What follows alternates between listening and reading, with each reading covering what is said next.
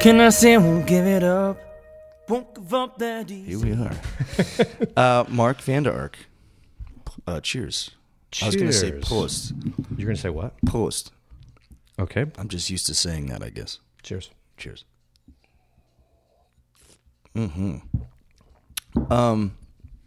I've asked you here today to be on my podcast. I've known you for a long time. And of all of my friends, I would put you in the top 3 music lovers. That was something that we connected on very early on, was a shared love of music. And I want to just share the moment, the time that we met, and the circumstances that we met. And I think the details they're a little fuzzy. Okay. for a variety of reasons. But I had just moved to town and started a band called $10 Outfit with Caleb and Peter. And we put a little demo together. Maybe it was 3 or 5 songs. And we went to Tempe to just hand them out at the Ray LaMontagne show. Now, I didn't have a ticket to that show. So the way I remember it, we were in the parking lot. Talk about like guerrilla DIY OG promo. Hell yeah. We're handing CDs out to people as they file out of the show, because our thought was, if they like Ray LaMontagne, maybe they will like $10 Outfit. And I remember, I think you were walking out with 2 girls. It was probably 5. Maybe it was 10. Let's just call it 15. There was a harem of women around you. And I handed you the CD, and I said, hey, did you enjoy the show? You said, yeah. I said, well, maybe you'll enjoy this CD. And as maybe you can confirm or deny, you took the CD, said, thanks a lot. It vanished into your car somewhere. Backseat, 6 months. And then you discover it, quote unquote. And I'm just curious, what was it about that music or whatever, a tune on that spoke to you, and maybe just, that your connection to that music at that time? Yeah, so I like to have this conversation with especially musicians and other people who love music. Is like, what do you listen for the first time you hear something? What grabs your attention? And for me, normally it's 2 things. It's either a rhythm, a funky bass line, or a great melody. Sometimes there will be a song I could listen to for 6 months, and I don't even hear the lyrics until 6 months in. I got you. Right? Okay. But for me, it was the melody of Better Ways to Spend the Day. And when I hear a song like that for the first time, I will murder it. Yeah, I will listen to it 43 times in a row. Right, and that one did that for me. And, well, it's interesting that you say that, because there was no that song. There is no real groove to it, right? Not at all. It's all melody. All melody. And another thing that I find interesting about how you consume music, I think you told me this the other night, was that did you say that like you hear it, like the first time you hear something is like your best experience? Is always the best. Yeah, because you consume it in a way. I guess I'm almost the opposite of that. Things need to marinate for me, and at some point it'll all click or it won't, but it's lyric, a nice turn of phrase, melody, sure, groove, less so, unless it's that style of music. So singer-songwriter shit, it's I guess melody and text, lyric, and you can consume a song, and that initial consumption is the best, which is intriguing to me. Because it takes a minute for me. Well, because the way that we entertain with music is completely different. All of those things are nuggets. They're golden nuggets I'm looking for that I know that I can use in a show. So when I find it, it's just so exciting. It doesn't need to marinate if it's on. Now, this leads me to my next question, which is you are a DJ, and so much of what you do now is not about lyric, and maybe even less so about melody. So now, you're kind of focusing on groove and matching grooves, and I'm just impressed that you can have such a wide depth of appreciation for singer-songwritership, but also really groove forward shit. Has that always been the case? So if you were to graph Mark Vander Ark's soundtrack, on my life, I don't know if I'm describing this best, but there are years where I go to a different genre, right? Let's say, for example, first of all, it didn't even start till 1995, and it started with hip hop because some roommates or some dorm roommates in college really got me into that. After I graduated, we went singer-songwriter, Ben Harper, Jack Johnson. That's when I met you. That's when I met Nick. That's when, that was my first jaunt into the music industry, let's say. Interesting. And then, you know what? And then what happened was, I went to Coachella. I want to maybe it was probably 10 years ago.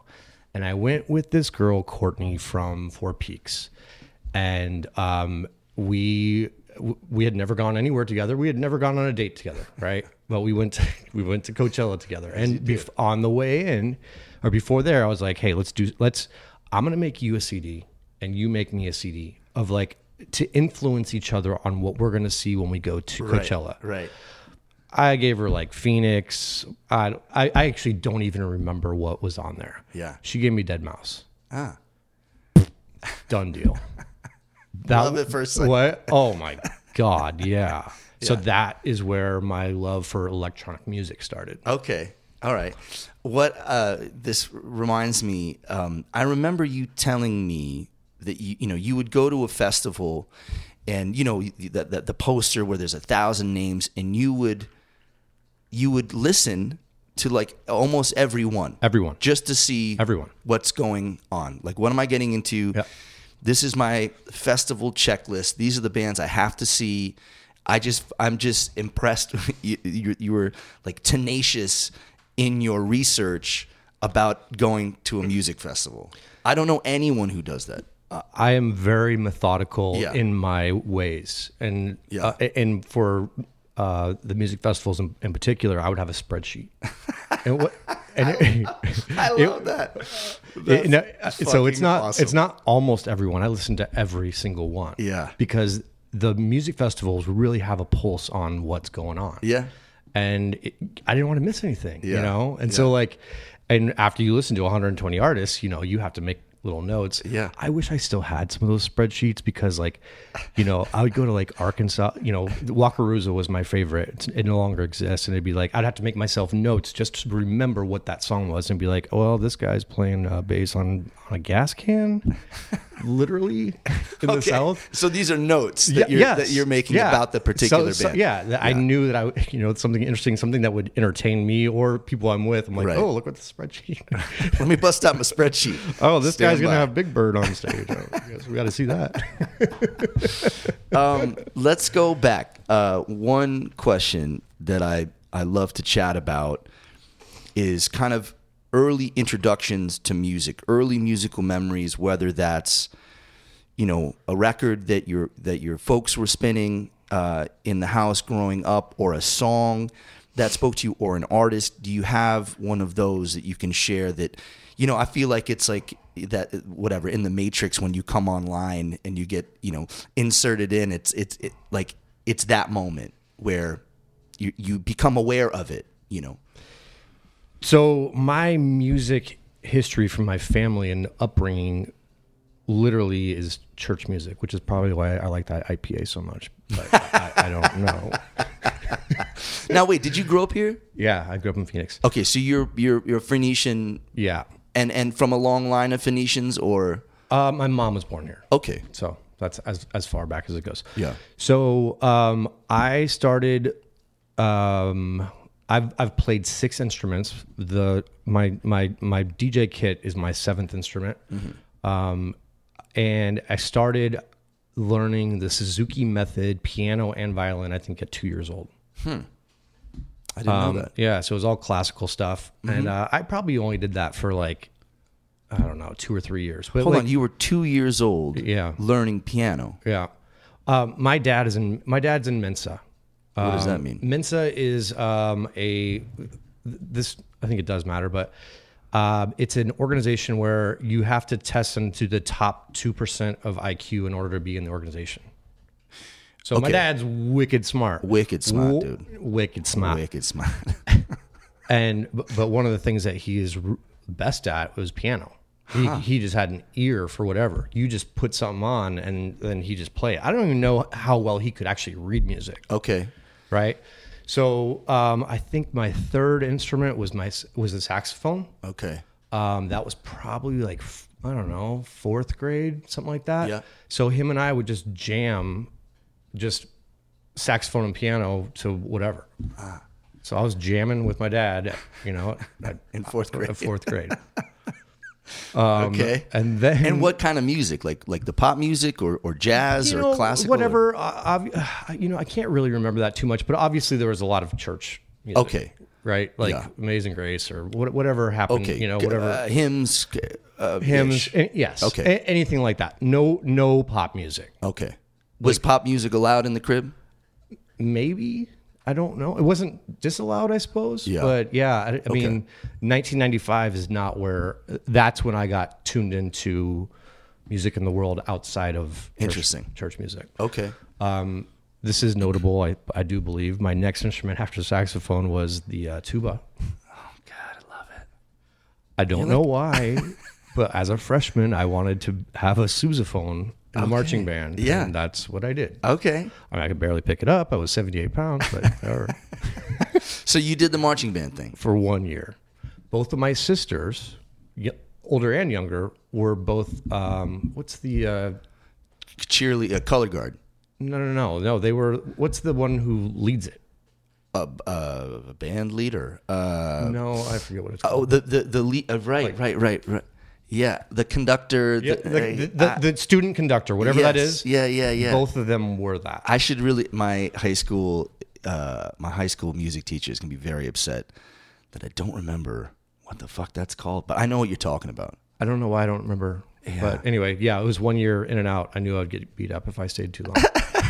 But bro, you had a fucking tuba. You had like 100 pounds of brass that you could just crush people with. Can I drop a little random fact about tubas though? Please.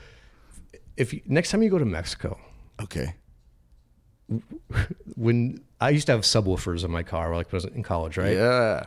Okay. Yeah. Well, in Mexico, the subwoofers are just for the tuba. Oh, interesting. And it cracks me up every freaking time. I'm sorry. No offense, anyone. Okay.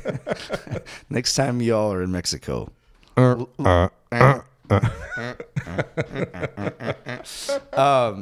right. So that's high school, tuba, 1 year marching band. Not for you. No. But we're only on your 4th instrument. Right. So now what? And where'd you go to college? University of Arizona. Okay. So in college, we used to have the Warehouse. I don't know if you remember that CD store, right? I don't. And every Tuesday, new music would come out. Yeah. And I had these 2 guys that we would go to Warehouse every Tuesday, and you could buy 3 CDs and you could return them if you didn't like them. Whoa. And every Tuesday I bought 3 CDs and I kept what I liked. And what year is this now? This is 95, 96, 97. Okay. Right around there. Mid-90s. Yeah. So that's around the time that Tempe was kind of blowing up, right? You had the Gym Blossoms and Meat Puppets and Refreshments. Yeah. So were you kind of a part of that at all? Did you go to Long Wong's and were you a part of that scene? A little bit. I loved the Refreshments. I don't know. Yeah, not so much. Mm-hmm. Just I dabbled, I would say. And well, you were also living in Tucson, so right? I mean, Yes, that's correct. To come up to Mill wasn't necessarily on your radar. Right. Can you tell? I'm just curious. What was the Tucson music scene like in the mid '90s? Like, were you going out to clubs and seeing shows? I was going to Nogales to get drunk. Smart man. So okay. I mean, yeah. So I don't know. Oh, you know what? No, I really wasn't going to concerts, and the person who changed that for me was rest in peace, Therese. I don't know if you've ever met Therese before. Blonde. Yes. Well, she passed away about a year ago. Yes. I let you borrow the mic stand to be a part of that memorial. Right. Yes. Thank you. No problem. So I wasn't using it. So when the gasoline really like hit the fire. Yeah. It was when she took me to the Gorge to see Dave Matthews. Oh shit. Mid '90s. No, this is let's say 2003, 2004. Okay. All right. That was life-changing. I bet. And I even told her family that, like that changed my life. I can only imagine that there are a couple music venues that I have yet to go to. The Gorge is one. Red Rocks. I have never seen a show at Red Rocks. Me neither. Let's go. Done. Yeah, let's fucking go to Red Rocks. Okay, what are we doing? Okay, done. We'll find it's a date. Yeah, all right. I would love to go to the Gorge though. I just seeing pictures, it's like stupid. And you're young, you're seeing Dave Matthews arguably at the height of his kind of career. At his favorite venue. Right. Three nights. Oh shit. Yeah. Right. Just the festival experience. It's just 18,000 people all there to have a good time and just laid back, and there's green grass. By the way, I mean, Gorge, like I've been to 5, 6, 7 festivals. Most of them are refugee camps. The Gorge certainly is not. Really? Oh, no. It's like elevated experience. Well, grass and weather. Right. And there's these these little things that go into it. Yeah. Yeah. I mean, and then the scenery on top of it. Incredible. It was that was life-changing. Mm-hmm. So that made me go to at least one major festival a year for the next probably 8-10 years. Right. Favorite festival experience? Can you go there? Man. I mean, because I know you're serious about this shit. Spreadsheets and everything, man. Yeah. Well, my favorite festival was Wakarusa. All right, I don't know that. And that's why I liked it. Yeah. Is when you get to the, Coachella and Bonnaroo. Yeah. 85,000. You are at the, 85,000 people. Your time will be dictated by the weather report. Yeah. Like the first Bonnaroo they ever had, they had like this massive rainstorm. I wasn't there, thank God. Yeah. And the trucks could not get to the porta potties anymore. Oh, Jesus. And that's what a major festival can be like, Right. Either that or it could be on the dirty side. Wakarusa was a little place or a little one in Arkansas. Oh. And I don't know, maybe 15, 20,000 people. So manageable in that regard. Yeah, man, like it just wasn't an overwhelming, group of people. If I went to Coachella or Bonnaroo and Radiohead's there, like I have to pick my spot in the audience based on like if I can get to the bathroom within at least 3 minutes. Methodical? What? OCD. I don't think about anything. You got to have one eye on the beer tent. So one eye on the porta potties. Yeah. So those massive headliners did nothing for me. Right. Like, because that, to me, that's just a problem. Right. Logistically. Logistically, that's a problem. I love it. I hope you're having fun with this interview. I am. I'm having a ball. So Wakarusa, like the headliner would be like Ben Harper. Yeah. Or Slightly Stupid. Okay. Or like Sound Tried Sector 9. Uh-huh. Just like, or Strange Cheese Incident. Okay. That's the headliner. Right. And so they just, there were so many artists in my wheelhouse there that it just attracted me to it. You know, one of my favorite DJs I found on my spreadsheet, you know, and I never made it to see him because he always played like 4 a.m. like the last night, and by then I was dead. You're toast. You know, but I was able to discover him because they showed him to me. Yeah. And he's a guy from New Zealand. Who is it? His name is Opio. Opio. I'll send you something. Thank you. Actually, I'll make you a video. Make me a video. I want a mixtape. Of Opio? Sure. Done. It'll be a mixtape video. Love it. All right. Because why not? Because why not? All right. So that was music for you in college, and now you're back in Phoenix. Yep. And that's when we meet, or whatever, 2004, early 2004, maybe 2005, somewhere around there. You start working with our buddy Nick, a great, talented singer-songwriter. And I remember you booked him the opening slot for Martin Sexton at the Rhythm Room. And I had just learned about Martin Sexton through my band, The Sweet Remains, because they used to do Freedom Came My Way that night. It's like a jet plane. Fuck, what is it? Hold on. Cherie. Yeah. Hey, Cherie, Right. Cherie, won't you? Yeah, but what's the name of the tune? Glory Bound. Glory Bound. There we go. Oh, woo, got it. Fucking figured it out. 2 brains.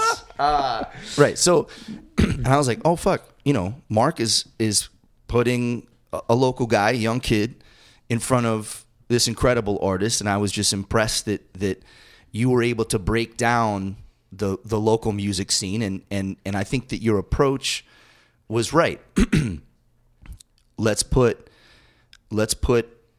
this young guy in front of this other guy, this road-tested musician who, you know, I think you introduced me to the other cat from Austin, Bob Schneider. Bob Schneider, who, you know, anyway, this is like early 2000s, kind of social media isn't the thing that it is now. You still had to go out and work and pound the pavement, so to speak. And you were able to put Nick in front of Martin. I thought that was super cool. Can we talk about that for a second? So Nick, finding Nick was like my first foray into adding value to music for other people, right? Through somebody else, because Nick was so talented. I mean, you could just freestyle, you know? Yeah. And as I was managing him for, I don't know, a year or 2 years, I figured out that I was, you know, just trying to figure out the game. And I realized that to like 95% of people don't give a shit about music. 5% will find the nuggets and value it no matter who it's in front of or where it came from or how many other people know about it. Well, what I realized was to legitimize Nick, I needed him to open for other people. And the promoters just didn't even, you know, the promoters who booked the talent, they didn't care. It's like, hey, you know, I could go pitch Nick and we weren't getting anywhere. I was like, well, fine. I'll be the fucking promoter. Right. And I wrote a check for $3,500 to get Martin Sexton here. No shit. Without knowing what. I didn't realize you booked Martin. You didn't know that? I didn't realize that you booked Martin. It was Nick's favorite singer-songwriter in the world. Oh my God. So I said, fine. How much? Here's my terms. I picked the opener. Interesting. You didn't know that? I didn't realize that you booked Martin. So, and that's how I got the in with Rhythm Room. It ended up like Rhythm Room's been here for 20, 25 years. Yeah. That was like their number 8 bar sales of all time. Oh, I don't doubt that. So, like, that's why they're like, oh, okay, we don't know who you are, but we know you now. Right. And so that's how I got to book, you know, you guys and such through Rhythm Room. Yeah. This is a cool convo, dude. It is cool. For me, at least. I'm learning shit, you know, all this time. All right, so now you're back in Phoenix, early 2000s. What is your journey with music at that point? So at some point, I used your song and Rich's song and I started pimping y'all out on MySpace. Right. This was a. No, just walk us through that. So Yeah. this was a blog that you started where you would highlight some musicians that you were into, and I forget, was it Icon Music? It was Icon Music. That's right. And that was a MySpace presence that you had. It wasn't just singer-songwriters. It was kind of everything, right? I mean, At that time, it was mostly singer-songwriters, but it was still in that lower BPM genre for sure. And I guess what I was trying to do was like, I felt like I had a good ear for your tune, right? What I found, and by the way, that proved to be correct. And I wanted to. it did prove to be correct. I wanted to share. I don't know what I found with people. Yeah. And so I pretty much used you. Yeah. I hate to say that about anybody, but it seemed to work out just fine. Everything right? worked out just fine. So I got three different MySpace accounts. I bought these robots who would spam people, which is probably why MySpace doesn't exist anymore. But sometimes you just got to like kick the door down, even if you're not invited. That's right. Right. That's right. And so I had 3 different accounts sending out 400 messages a day, and I don't know exactly what it said, but your song was in that message. Right. Like, hey, trust me, here you go. Right. And I gained a following of like 9,000 people or something. Yeah. I mean, the robots were great. God bless the robots. Well, and I think $10 Outfits started doing that too. Like we hit the bots, just to promote the new tunes and better ways to spend the day. Through that tune and through that process, I got introduced to my first European booking agent. I got an email from, I think it was Capitol Records, that was like, well, what else do you have? I started working with Live Nation and opening for huge bands at the Shed, whatever it was called back then. Auction or Furniture Shed or whatever it's called now. Chase Home Depot. I don't know what it's called. Just through that whole process, and you promoting that tune connected me to Rich Price, which ended up being The Sweet Remains. So anyway, God bless those robots. They helped us out. Word. We'll continue on that. So then it turned into playlists. I went on a camping trip. I want to say it was for my 30th birthday. And we had some music, and it wasn't like, it could have been better.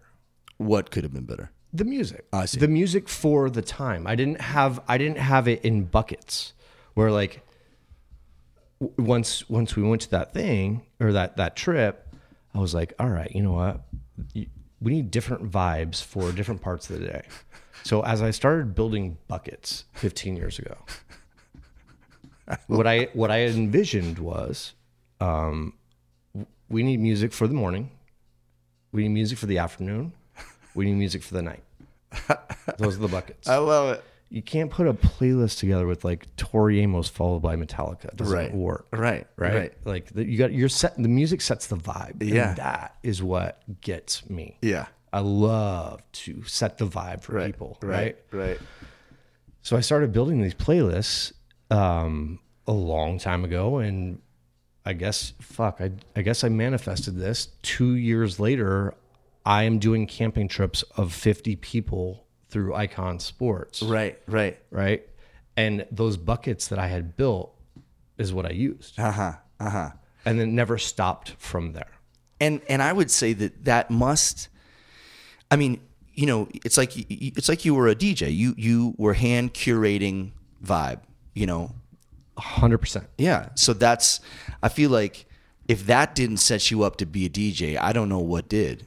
100%. So let's I hope I'm not dictating too much here. Baby, I'm just sitting on the ship. You're driving. Let's go.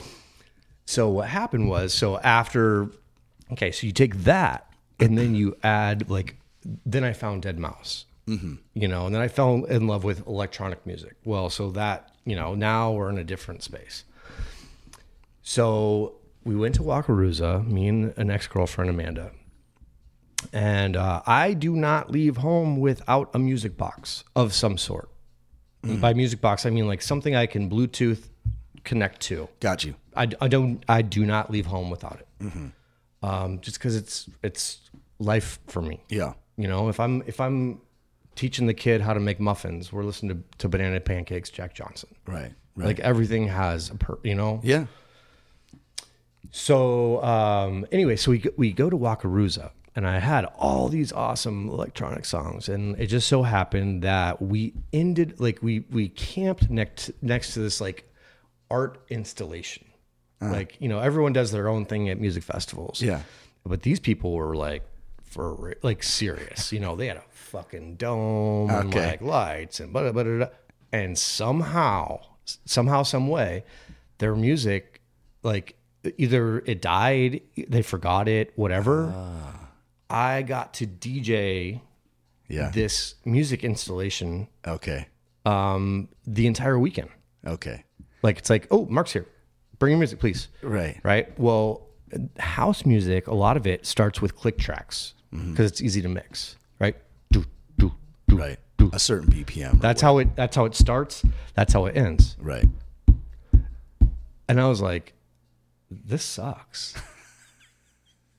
Everyone loves my music, but like for that minute in front Right. and a minute at the end, I'm like, this is driving me crazy. Okay.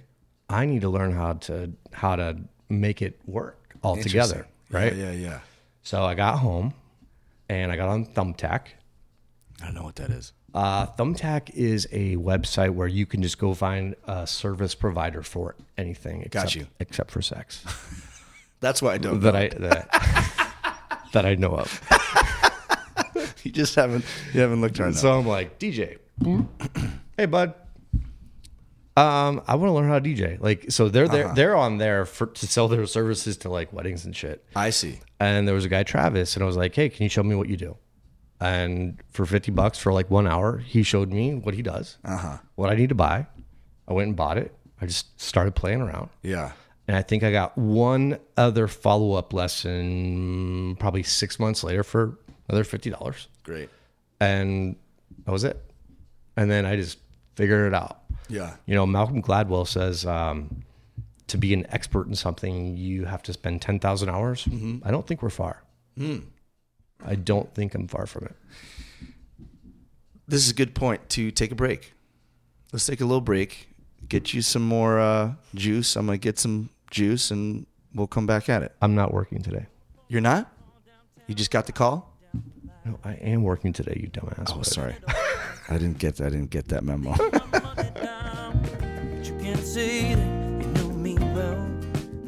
So the story goes is brought to you by the Angstrom team, y'all. Listen, I've been talking about Becky, Carrie, and Kate this entire season for good reason. Okay, this is the mother-daughter real estate team with Coldwell Banker Realty. They know the Phoenix metro area. They know how to sell homes. They know how to buy homes. They know how to build homes. I don't think they know how to build homes. Anyway, listen, if you have any questions about buying a home or selling a home, listen, I didn't even think buying a home was a possibility for a full-time musician. Kate took care of me, and I'm a happy homeowner. They made it fucking happen. I want you to call Becky, Kate, and Carrie at 480-250-1936. What's life without mystery? Marky Mark. So I don't even know what the question was. What do you do? You don't even have to ask a question. I want to tell you something. Okay, here we go. Buckle up, kids. Well, no, but when you were talking about, like, you are in my top 3 people of, you know, people who love music. Yeah, right? Yeah. I'll put you in a different class. Okay. And it's a good one. Okay. I'm listening. And there are certain people that you are fortunate enough to meet in your life and you connect with. And it doesn't matter how many years go by before you sit down and have another conversation. I don't know what the max is for us. 3, 5. I have no idea. Yeah. You know, I went away for a little while and you've been touring, whatever. Yeah. And whenever I sit down and talk to you, pick up right where we left off. Yeah. And I love you for that. I love you too, man. I just want to tell you that. Well, there are not a whole lot of people that you can say that about. Right. Where, oh, Brian didn't call me, or like there's no I don't know. You don't need them to survive, but when you're around them, you just really appreciate it. Yeah. Yeah. So, well, and I think that not for nothing, I feel like I think that our bond is strengthened by music, through music. 100%. Which, you know, whatever. A lot of my friends are musicians and we have that bond, but, and obviously you're a musician as well. We've found out. Hashtag tuba for life. You know, but we speak the same language in that sense. Yeah. You know, and that's not something that you find every day, you know. Can we, now I asked the question earlier about early musical influences and we kind of touched on it, but I'm just curious if you have like a record or like your ground zero record that in any environment it just works. Do you have a record like that? I'd have to say Bob Marley Legends. Oh yeah. I think that was the first CD I ever got. And I think that was like literally in 1994 or something like that. Yeah. Right. Great so fucking record. I think that was it. Yeah. But you know, in general, if you were to look at it across my lifespan, I'm not about like, it interests me when people are like, I'm about albums. Mm-hmm. I want the album. I want to take me down that path. I am not that. I don't give a crap about albums. I'm looking for songs. And a lot of times when I find those, like, I don't even know who wrote the song. That's not important to me. What is important is how is this going to fit into a vibe that I'm trying to create? Well, the art of the album arc, let's call it, is kind of gone, you know, because people don't consume it that way anymore. You know, we are a product of how we consume music, or, you know, I grew up listening to records, vinyl, flipping them over, you know, waiting, flipping them over, you know. I'm not sure I consume music that way anymore, you know. So is the album arc important even? I mean, for your purpose, it is more about connecting songs. But all that matters is what like music is personal to everybody. So that question, no offense, is irrelevant. If it matters to one person, then yes, it matters. That's my opinion on it, right? That's something I just figured out. Right. Tell me about the next steps for you and your DJing career. I know that it's been on, let's say, the back burner for a minute. You've been honing your craft. You've been putting sets together. You've invested in all this gear. You've been making videos, and how are you gonna? What's the next step? Yeah, that's a good question. So when I started doing this, it was just to solve that problem that I told you about at Wakarusa. That was the goal. That was it. I just wanted to make sure that next time that opportunity came up, I was ready for it. So it was never about money, and it has never been about money. But I also have my own parameters. I'm not a normal DJ. I'm not a wedding DJ. I don't take requests. I probably have 4 fans in the world. You keep so saying far. that, but am I in there? 5. Now you got 5. Now I got 5. Well, I think you have to see me before you can actually be a fan. Okay. All so right. let's. Well, I'm just gonna. I'm 4.5. I'm half in. But you know what I'm saying. I want you to see me, and I want to experience this situation. So, the other day I went to lunch with my number 2 and 3 fans. Okay. Allison and Jimmy, who, by the way, they met because of Icon Sports. Oh, come on. You've been connecting people, curating soundtracks to lives since 92. 95. Something like that. 2003, whatever. Okay. Anyway, they just gave me like the coolest compliment. And they were like, we're getting married. And if we had a big wedding, you'd be our DJ and we know your rules.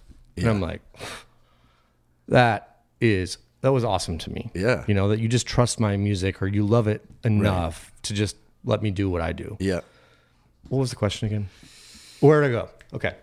So I developed this show for the place that I work at, Mountain Shadows, which I love. And yeah, I mean, I went through some hard times. I mean, things like I hibernated musically for like 2 or 3 years. Things were in storage. I mean, I don't want to go into that too much. That would almost be another podcast. Mm-hmm. But now that I've found it again, and I love this hotel so much, and I had an idea for like what music could also look like versus what we do now. Mm-hmm. And I just wanted to show them. And it took me 6 months to develop this show. Mm-hmm. It's funky, it's groovy, it's approachable. I think it's appropriate for there, but that's obviously subjective. Mm-hmm. And whether it lands there or not, now I have it. Mm-hmm, mm-hmm. And now I'm ready to go and pitch it because I want to find like I'm obsessed right now. Yeah. I'm having such a good time and the response has been like more than I expected. Mm-hmm. So it's going to be like, like everything in my life, let's see what I can get away with. What can I do next? My ultimate goal, and it might be pie in the sky, but I don't give a fuck. Yeah. Because that's the way I think. I have an idea for McDowell Mountain Music Festival. I know my music belongs there. I have no following. I don't know how much that really comes into their decision making. Mm-hmm. But I have a concept for lights, for a disco ball over the audience. Like, if I can do that next, mm-hmm. I'll be real happy. Mm-hmm. And then after that happens, there'll be something more. Mm-hmm. Mm-hmm. And that's just the way I do it. Mm-hmm. Just step by step, trying to leverage what I've done and opportunities to make better opportunities. Mm-hmm. Good. I'm glad that you say that because, I mean, Mountain Shadows is great. They do cool things. Your music fits there, but I'm glad that we're going beyond that. We're going beyond resorts. Let's put it on a big fucking stage with music lovers and go from there. 100%, man. I don't know that I've ever got to play for like an engaged crowd. Right. We talked about this the other day. Like every once in a while, you'll have like 40 people around the bar, and like a lot of times as a live musician, you're a wallflower, and unfortunately, like that makes me uncomfortable to watch. Right. You know what I'm talking about. Yeah. And I even told Crystal and Sturgis this, like, I don't know, maybe a month ago, that there was one night when like everyone there just appreciated them. Mm-hmm.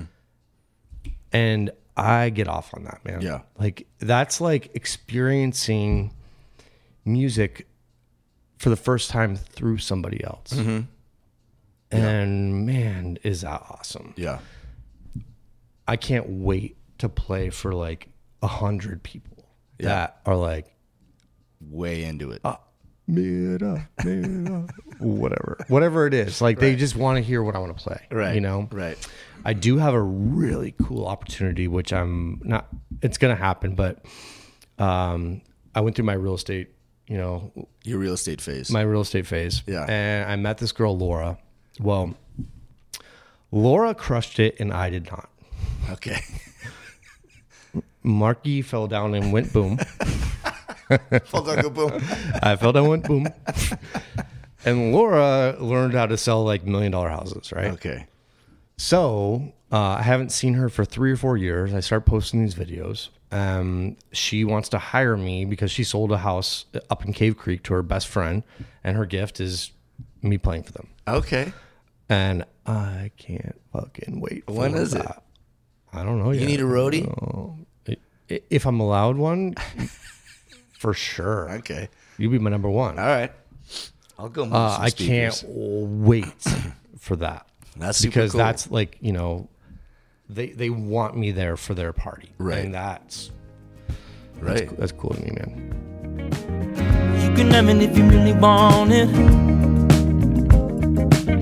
You can have it if you really want it. Do you really want it? Yeah. Well, shit. What else, man? You of all the motherfuckers I know, you've always got something cooking. You are like the epitome of a entrepreneur. You are not scared to burn it down, and you're not scared to try something new. And what I you know, when I look back on our friendship and the time that I've known you, you've done a number of things, but the one thread is music, you know.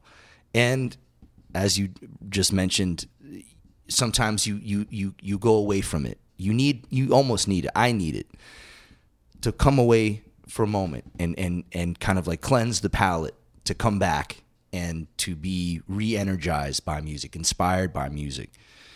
And I'm saying that because last year, or, you know, pandemic, I found myself at odds with it, you know. Not that I wasn't enjoying music, but for me, so much pleasure is from the performance in front of humans, you know. And to not have that was a huge kick in the balls. And it was a mandated break from that. And that fucked me up, you know, mentally, physically, you know. And I wonder, how did the pandemic, did that affect your creativity? How did you overcome? Because, you know, your bread, your the way that you pay rent is through a restaurant. You know, It's not music. Yeah. it's not music. But even that industry was fucked, right? Brian, so maybe this surprises you, maybe it doesn't, but first of all, I want to sidetrack to Burn It Down. Yeah. This is completely random, but something awesome. So, you know, Baby Lyric, who Oh yes, I'm trying to become her dad. yeah. So the other day we were driving home from somewhere, and Burn It Down came on, right? Great tune. Ben Harper and the Congos and everything. And she's 2 years old, and she just starts banging away on her legs to the Congos at the start. And I was like, oh, take my soul. Right. Oh, Be still my heart. This is amazing. Right. You know? Right. Kiara just posted something today, and if you have to edit it, it's fine. But Kiara Hughes. Kiara Hughes, Shout out. shout out. She just posted something today, and she said, "Be who you needed when you were younger." Right. And when I have a little 2-year-old who is like banging away in the Congos on her legs, hearing the song for the first time, Yeah. like, I'll be who she needed when Right. I was younger. Right. You know, like Right. it would be cool to influence her. Like in that way. Well, yeah. what I mean? Steer them. You know All right. What was the original question? how pandemic affected creativity. Or yeah, did it bring you closer to music? Or So Brian, I have yet to experience what you have experienced, where people really appreciate it. Every once in a while, I'll be like in a forest, you know, doing something. And what are you doing in the get it. forest? Playing music. Duh. Got you. Okay. Just wanted to clarify. For all intents and purposes. Yeah. Yeah, so like I haven't got to experience that so much, you know. It's always just been like I've just been following my North Star. And I can't wait for that. And I don't know what happens next. And by the way, I don't want to be anybody that's well known. I don't. That's not Right. Well, would I love to like make a grand tonight doing what I do, like setting the vibe? Hell yeah. Right. Hell yeah.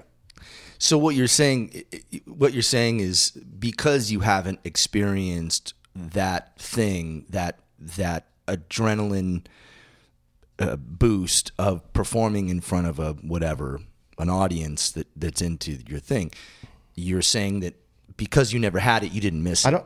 It didn't affect me at all. Right. Didn't affect me at all. Right. And oh wow, I kind of envy that. I mean, not that I get that every day or 2 times a week or once a month or whatever. Most people you interview have like at least like 47 fans. I have 5 now. Am I a full fan? As of today, I'm a full fan now? I'm sorry, 4.5. You'll be 5, and you know it. Well, it's like a blessing and a fucking curse, man. It was just, I don't know. It just affected me in a strange way, and I'm glad to say that you know I'm feeling it again, you know, and it's a love-hate relationship. If I don't love it, I hate it, you know, and there's not a happy medium, but being able to go on tour and to feel that again, I'm literally starting to feel like myself again. And it's good that I feel that, but it's also like, man, you have to be careful not to tie your sense of self to that thing that can be taken away. How do I do that? You know? So this podcast is therapeutic. Recording music is therapeutic. There's a whole number of things that can kind of scratch that itch, so to speak. Can I offer my opinion? I think that, so since I have hit the skids so bad in life, which we had not gone through, but you know, everyone has their emotional scaffolding. Mm-hmm. You've got your roots that you play down. Mm-hmm. You know, you got music, you got what you do, you got your friends, you got, you know, there's, I don't know, 5, 7, 9 different things that are important that ground you. Mm-hmm. And I think that, you know, as long as your roots are planted properly in other areas, then you can get through everything when one of those fails. Mm-hmm. Mm-hmm. Mm-hmm. That's what I think. Yeah, and I leaned on all of the other bits, you know, and I leaned on them hard, you know. But I think what became very apparent to me is that performing is such an important piece, just for my, even, you know, I would have been happy to be a sonic wallpaper somewhere. I didn't even have that option, you know. Anyway, I mean, you know, not to dwell on it, but it just, I was curious how maybe that affected your creativity or not, and it's a win if it doesn't. You know, it's a win. You are able to lean on the other bits to get you through that time, and you know, here we are, kind of hopefully at the tail end of this motherfucker, where we can tap into that thing again, you know, and you know, let's put you on a stage. I was just thinking when you were saying about McDowell Mountain Music Festival, fuck that thing. Create your own fucking festival. You know what I'm saying? If anyone should be promoting and creating a fucking music festival, it's Mark Vanderorg. I mean, what are we doing? Thank you. Let's do this. Thank you so much. You know, we know, between the two of us, we know a fair number of people that can make some shit happen. Word. So you know what? All right, let me hit my first one first. And then after that, let's you know, once you get to number 5, everything's negotiable. Yeah. Well, and I like where your head's at. Let's just fucking do it. And I just want to tell you one thing. I think we're probably winding down a little bit. We should be, but I also should have plugged in my phone. But whatever. It's all right. You need? Oh yeah, you're out of juice, homie. It's okay. It's okay. Yeah. Do that. Just take your time. Yeah. I mean, it's not like we're like recording a podcast or anything. It's like fine. I know all this. No, this is the gold. This is podcast gold right here. But hey, I hope you don't edit this out. No, I'm not. This part. Okay, this is coming up. Everything. The podcast starts now. We have two connections. Yeah. We are friends. Yeah. I love you. I think you love me too. What? Come on, man. Feelings mutual. I don't know. But, speaking of the pandemic, I didn't get in. Excuse me. Take a moment.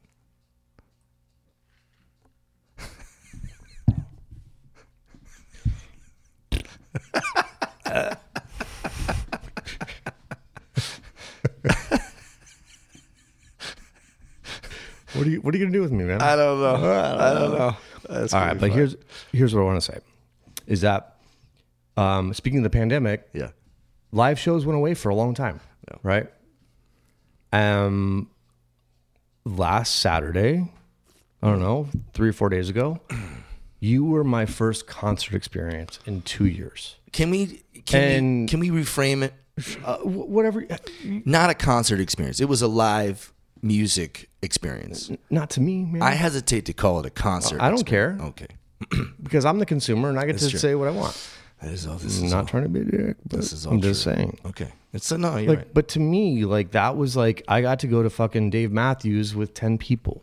Right. In a weird way, that's what it was to me, because I was so excited to freaking watch you play. And then you played, and then, the comments, when anyone at that bar that night, I got to, if they were like, ooh, ooh, ooh, I went and talked to them. I don't know if you saw that. And I would tell them who you are, and all right, here's Sweet Remains, whatever. And, and just hearing his voice is just hauntingly awesome.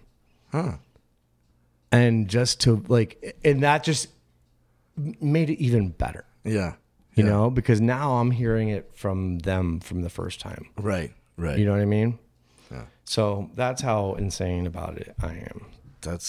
Hey, thank you for that experience, by the way. Hey, thanks for coming all the way out to your place of employment on the one day off. In the entire week, you made it out. You hung out. We had a ball. I appreciate you. Love you. Thanks for doing this podcast. I know that you got to run to work, but love you, brother. Thanks for doing this. It was a real pleasure of mine. Great to reconnect. All that shit, man. I'm honored, Brian. Thank you.